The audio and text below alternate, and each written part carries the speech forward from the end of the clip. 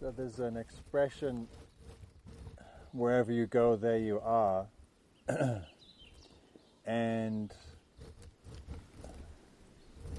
I think that's an interesting reflection on a nature retreat. In that wherever we go, in this case to a beautiful mountain in New Mexico, we drag ourselves along. And our mind, and our heart, and our history, and our habits and tendencies and stuff. And we never think about that when we book the retreat or we book the vacation. Right? We go to Hawaii, we go down the Grand Canyon, wherever it is that you like to go. We forget that we have this backpack of me on that follows us around as much as we would like to take a vacation from ourselves.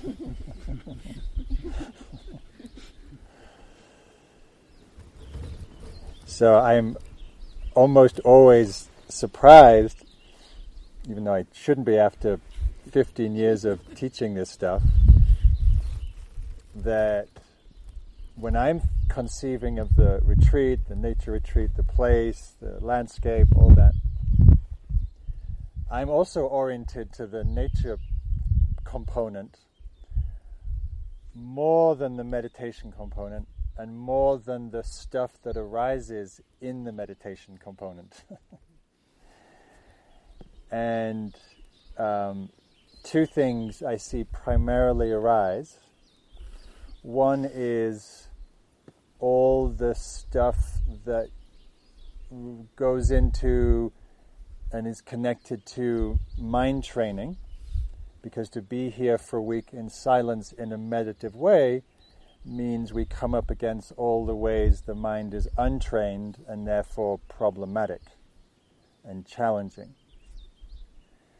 And then the second piece is all of the more difficult states, moods, emotions that arise in this space. I think I spoke to that either in the group or in the small group the other day, that, last night, when we create that space from our lives and from stimulation and from conversation, then we start to feel at times deeper swells, deeper layers, deeper unresolved emotions, conflicts, fears, existential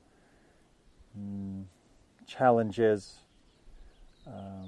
confrontations with our mortality, or the reverberation of losses, and a whole host of human stuff. And because we're not distracted here, then we get to really feel it, or face it, or work with it. Or we do our best to try and continue avoiding it, stuffing it, getting busy, however we get busy on retreats. We repack and unpack our bags and rearrange our room and move the furniture around and, go on a botany exercise, and we're classifying the plants. So, we can find a way to get busy and get distracted. Or we think a lot, we start planning some great novel or some great project.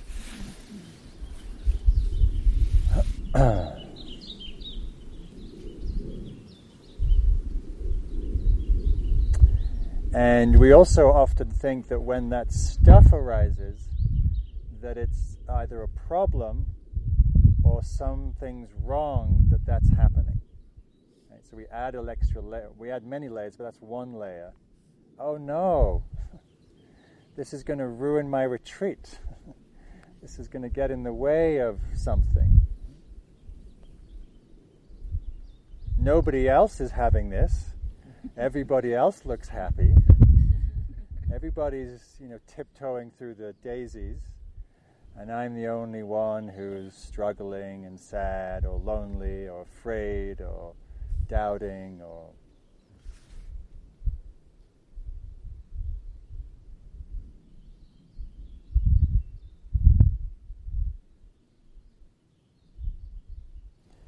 So my definition of dukkha is it's hard to be human. It's hard to be conscious with the mind and body and heart that we have.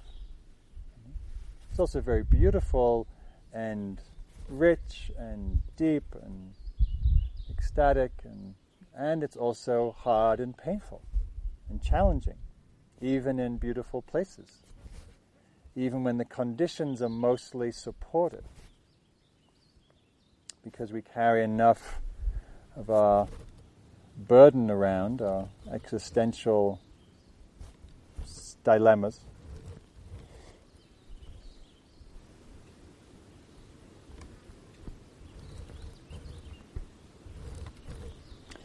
This is from Catholic Archbishop, written some centuries ago.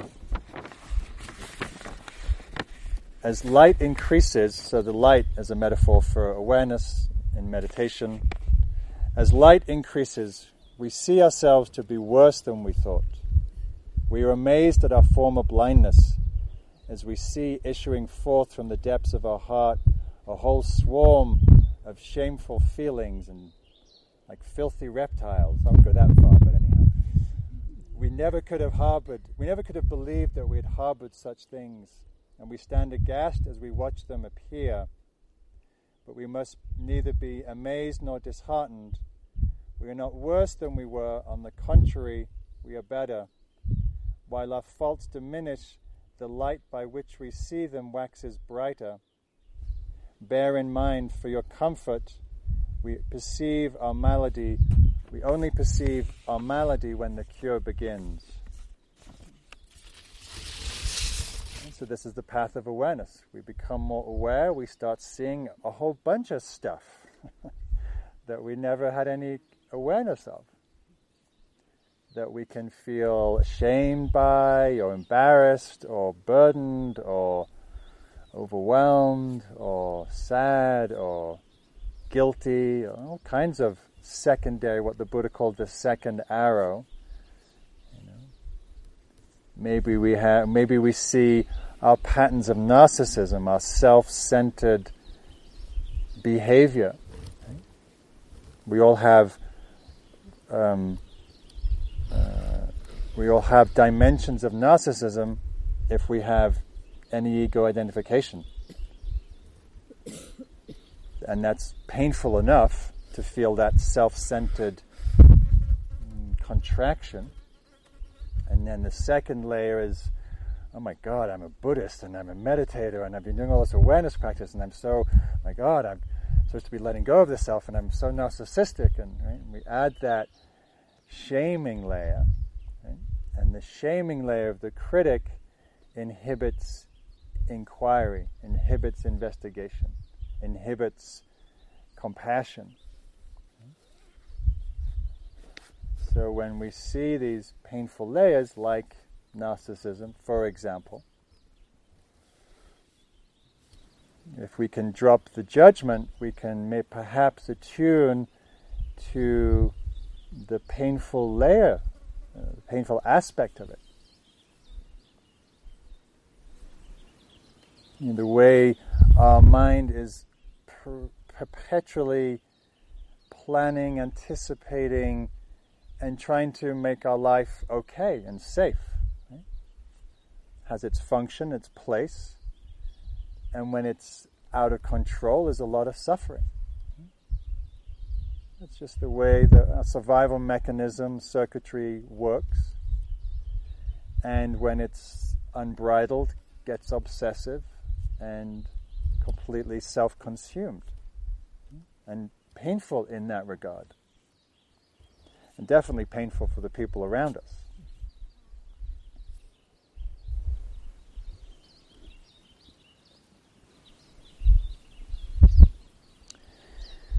So, integral part of Dharma practice is confronting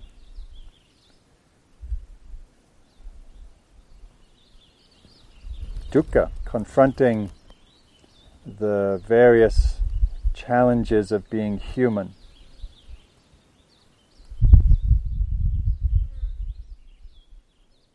What the Buddha talked about, not getting what we want, getting what we don't want, losing what we have, being separated from that which we love, aging, sickness, dying, and all fill in the blanks of everything in between.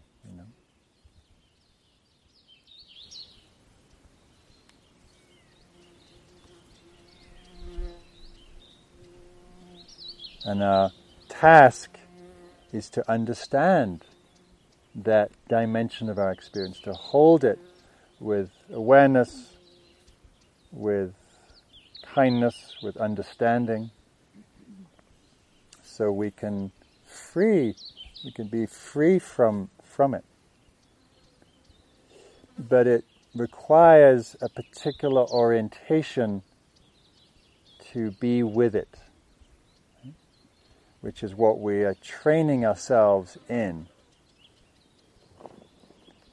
How we meet the difficult circumstances of our life, internally, externally, small and large.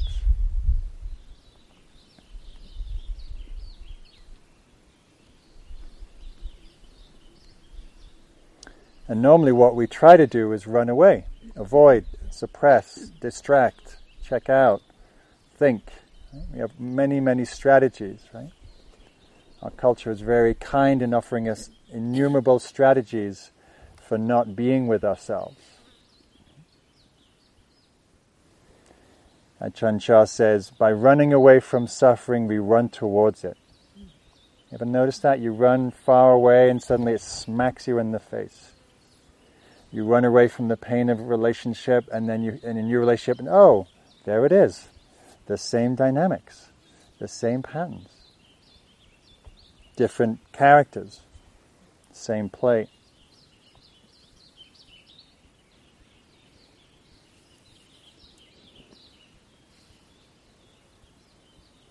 So we practice here, we practice in our sitting, we practice cultivating this kind awareness as a support for meeting that which is challenging. This is from Suzuki Roshi. He says, you don't really know what it means to sit in meditation until there is some great difficulty in your life. Not until something happens like the grave illness of someone you love, and then you're tearing your hair out and pacing back and forth in the corridor of the hospital, and there's nothing you can do.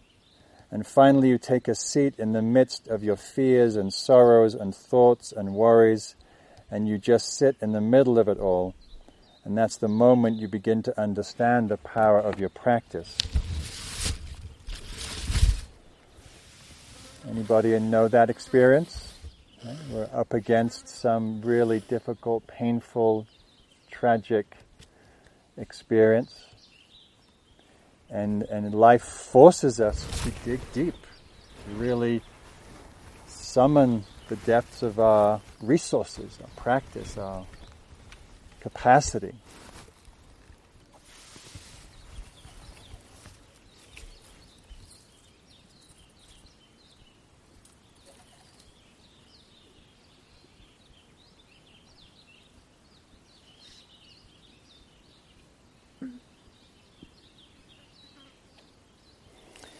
So I'm thinking about Seth as he's on his way home to be with his family and his dying father.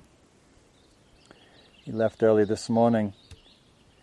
And I know that his practice is a ballast for helping deal with that. Not the only thing, but similar situation.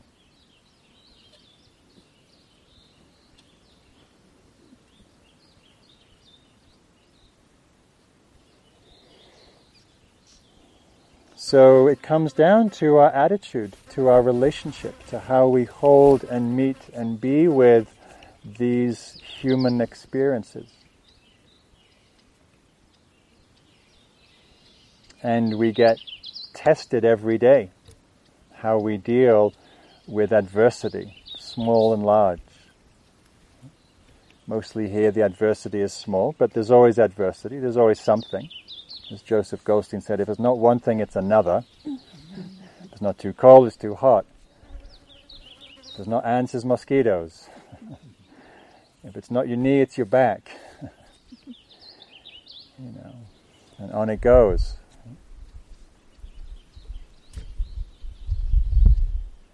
So how do you meet and turn towards, not away from, that which is difficult? I've been stressing, as I do on nature retreats, turning towards that which is beautiful, that which is joyful, that which is heart-opening. Wonderful ballast and support for the other side of practice of turning towards that which is hard.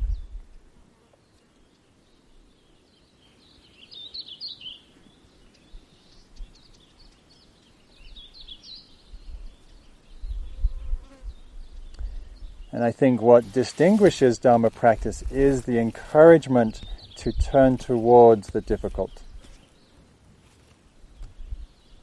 to open to and understand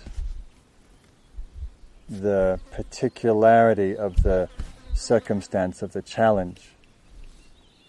It's a very counterintuitive stance.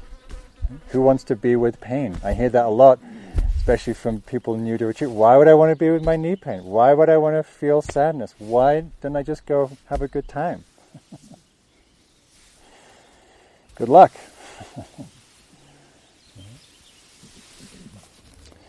So this is a poem I wrote some years ago about what I call the turn. Your only duty is not to run from here, from this. Even if the hole of loss burns deep in your belly, and on waking you feel the dread of walking into the day, exposed. You could pretend, try putting on a face other than your own, but that's a game that never works, and only burns a deeper hole inside the pocket of longing, making the shell you've chosen to live in even more hollow. But there are times when there is no choice but to surrender, to turn towards the loneliness and the empty places within you've spent a lifetime running from, embracing them with delicate hands of love, the way the evening fog envelops the solitary tree without flinching, pressing into and loving every gnarled crevice, every twisted branch, even the forgotten needles fallen to the ground. This is the first step that begins this journey of completeness, keeps inviting you deeper into the roots of yourself, claiming your place that has been waiting, that is always right here.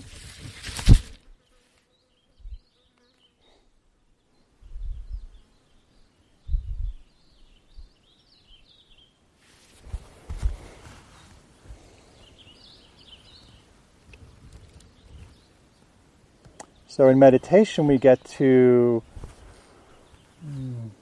look at that very microscopically. And the whole array of pleasant, unpleasant, neutral experience, which is constantly ebbing and flowing. We get to see how we meet or turn towards or away. The knee pain, the heartache, the mind tripping, the story making, the existential angst or lack, or the sense of deficiency or loneliness.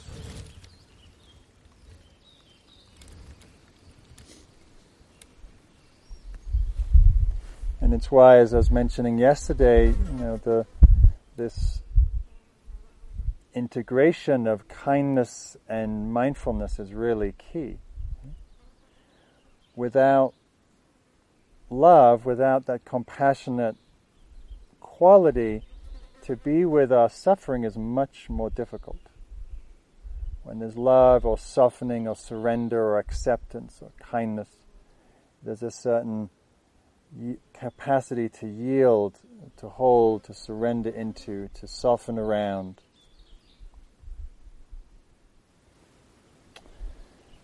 And I went through a anxiety wave a few years ago, triggered by some early memories and triggered by an event. I was in this very isolated place, and it just brought up, and also some things that were happening in my life brought up a very deep layer of anxiety. And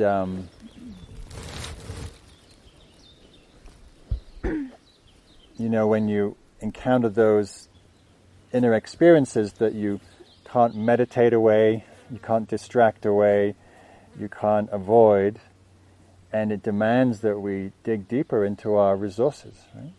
And we all have our version of that. Maybe it's loneliness for you, maybe it's fear, maybe it's rage. And this went on for some months, and every day I'd wake up with that frozen, gripped, solar plexus clenching, wired anxiety and sometimes terror.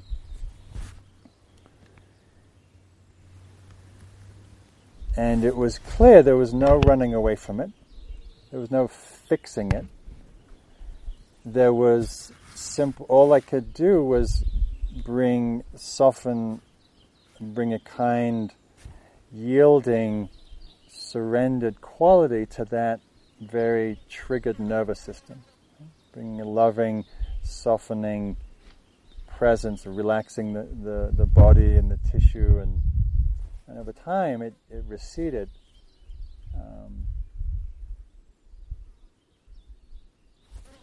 A little longer than I wanted it to, a little slower than I wanted. But it's interesting when we hit those places that don't go away. Right? Come on, impermanence, do your job. Sometimes they last for a long time. I remember when I first started meditating, I would drop below the layer, the surface layer. I was always a layer of sadness, and just for years it persisted. And I think it persisted because I kept it at arm's length. I never really wanted to let it in, to let in what was underneath the sadness.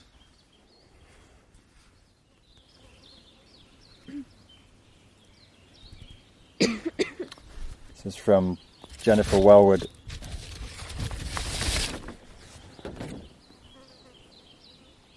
Opening to my loss. No, this is wrong. That's all right. Willing to experience aloneness, I discover connection everywhere. Turning to face my fear, I meet the warrior who lives within. Opening to my loss, I gain the embrace of the universe. Surrendering into emptiness, I find fullness without end. Each condition I flee from pursues me. Each condition I welcome transforms me and becomes itself transformed. It's a very beautiful synopsis of what I'm speaking to. Each condition I flee from pursues me. Each condition I welcome transforms me and becomes itself transformed. So are we fleeing or are we welcoming? What can we welcome and what do we flee from? What's required to turn towards that which we flee from? Sometimes we need the physical presence of another person to be with something that's too difficult in us. Something traumatic, something that feels overwhelming. Sometimes we need to be really resourced. We need to be earthed and grounded. We need to be in a beautiful place that feels safe in order to touch some of the more tender, wounded places inside. So each of us needs different things at different times to hold the harder places. Sometimes we have too much going in our lives, we're already overwhelmed, and we don't have the capacity to open to and fully let in some layers of our experience.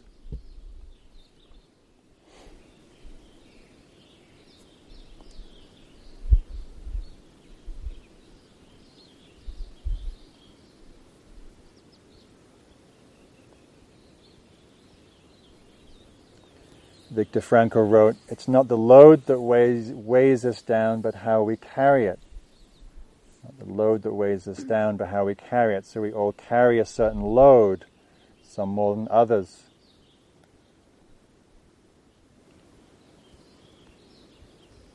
What's your relationship to the load, to the burden?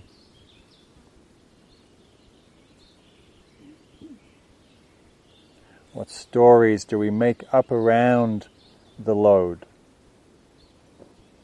This is impossible, it's never going to go away, this is not fair, I'm the only one, this is someone else's fault, who can I blame?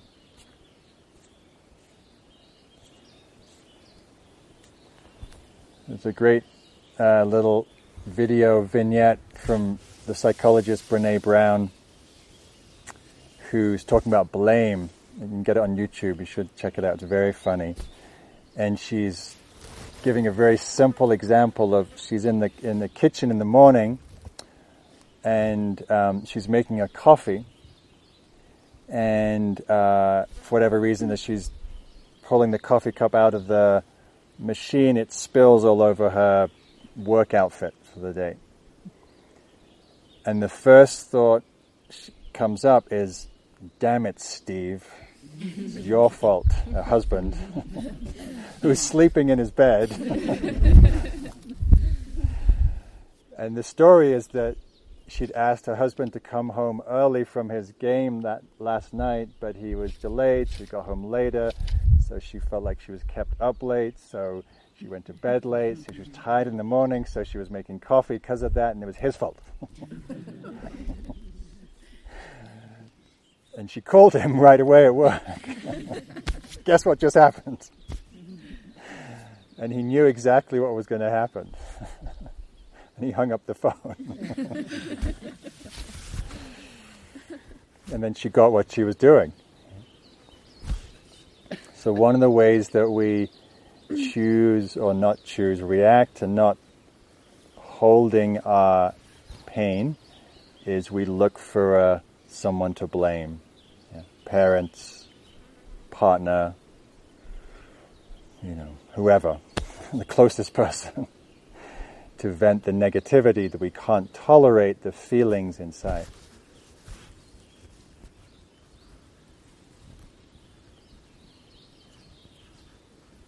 And of course, there's many times when we're sitting or wherever we are and the pain arises is really intense and it's too much for us to hold. Right? And the criteria for being too much to hold is that it overwhelms our present time awareness, so we get flooded. There's a sense of being slightly re-traumatized if it's got a trauma layer in it. And so it's important to know how and when to work with strong waves. It's always important to be grounded, to be resourced. Resource being that which allows us to know, to feel that sense of being rooted in the present moment, not being lost in the wave. Right? So we're grounded in the present, mindful and feeling the wave of pain, and still being here. So the body can be very grounding, eyes seeing sounds, people, moving the body, many different ways to resource if the waves are too strong. Nature is a fantastic resource. because it gives us a sense of container and spaciousness into which to hold difficult feelings. I remember being on a 3-month retreat, and I was just on my way to becoming a monk, and some very early trauma came up, completely flattened me, knocked me sideways. I couldn't practice, and my only refuge was hiking in the woods at Barry at Insight Meditation Society in the snow, and that was one way I could find enough ground and resource to be able to tolerate some of the waves that came through. So it's important to know what resources us, what grounds us, so we can hold the waves.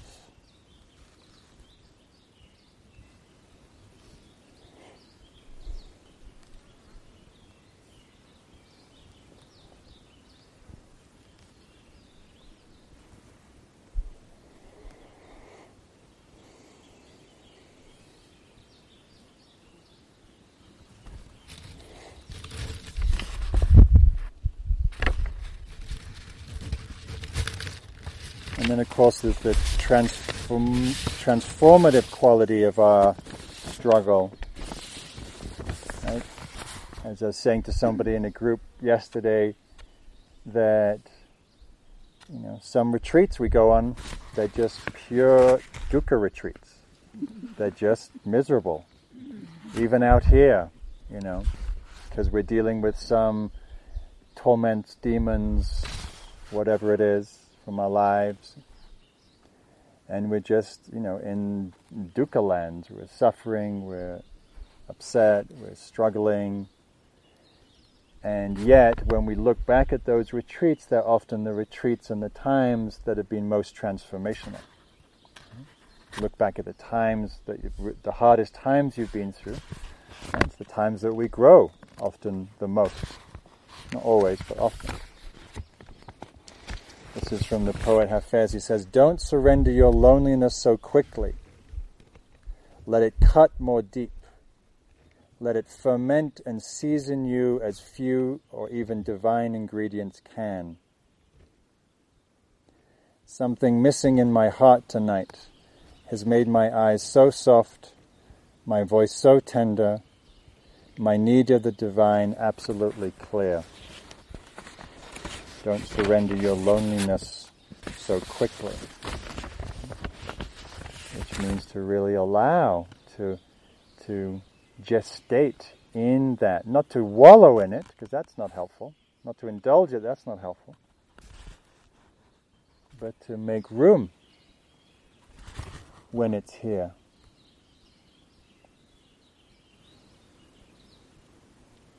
And that phrase that I mentioned that Ajahn Sumedho uses, like this. Oh, sadness is like this. Sorrow is like this. Feeling like I don't fit in is like this. Feeling so bored I want to die is like this. And that phrase is a welcoming and a meeting and a non-interfering, here it is. Birdsong is like this.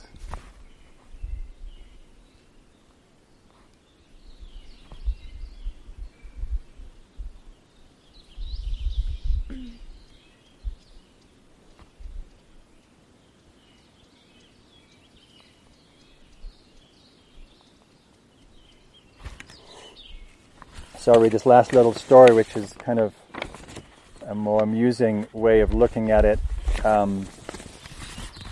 And what it's speaking to is the need for patience.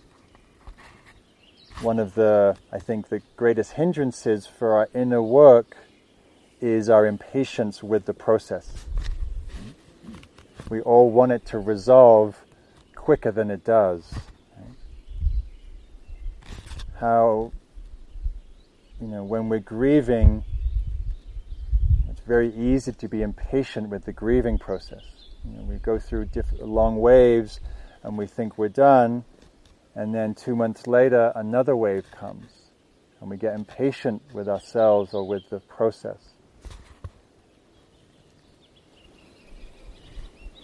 Doesn't help. It's another arrow, second arrow. So this is a story that I read often that always makes me chuckle. So it's called Two More Aisles. A man observes a woman in the grocery store with a 3-year-old girl in her shopping cart. As they pass the cookie section, the little girl asks for cookies and her mother tells her no. And of course the little girl begins to whine and fuss a little bit. And the mother says, "Now, Monica, we just have half of the aisles left to go through. Don't be upset. Won't be long." Soon they come to the candy aisle, and again the little girl begins to shout for candy. When told she can't have any, she begins to cry, and the mother says, There, Monica, don't cry. Only 2 more aisles to go, then we'll be checking out." When they get to the checkout stand, the little girl immediately begins to clamor for gum and bursts into a terrible tantrum when no gum is purchased. The mother patiently says, "Monica, we'll be through this checkout stand in 5 minutes. Then you can go home and take a nice nap." The man follows them out to the parking lot and stops the woman to compliment her. "I couldn't help noticing how patient you were with little Monica," he began. Whereupon the mother says, "What do you mean? My little girl's name is Tammy. I'm Monica." So the mothers in the room particularly will appreciate that story, and the fathers. So we're the ones that need consoling. There. It's only 20 more minutes of the meditation, and then you can go lie down in the sun. There. It's soon to be lunchtime, and then we'll take a nice nap. And so we want to bring that very kind, gentle, loving spirit to ourselves, to our difficulties. Why? Because it makes it so much easier. Nothing gets rid of the thing itself, but the attitude is half the work. Really. Maybe even more than half.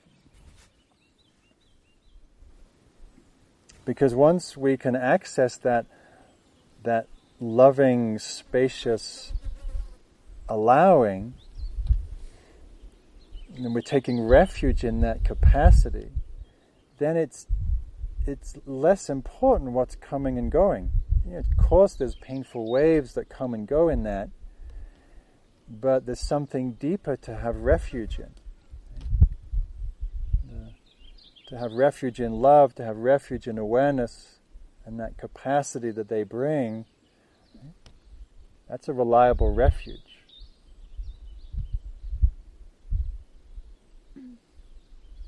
To look for a time or a place when that stuff's not happening, that's not a refuge.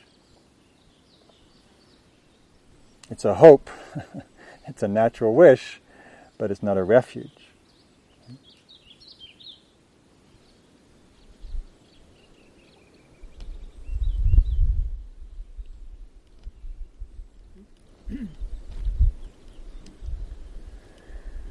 So may we all deepen in our capacity for a loving awareness to hold the ups and downs of our experience of life.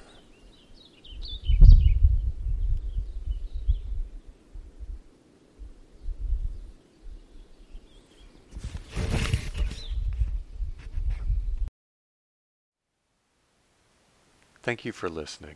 To learn how you can support the teachers and Dharma Seed, please visit dharmaseed.org/donate.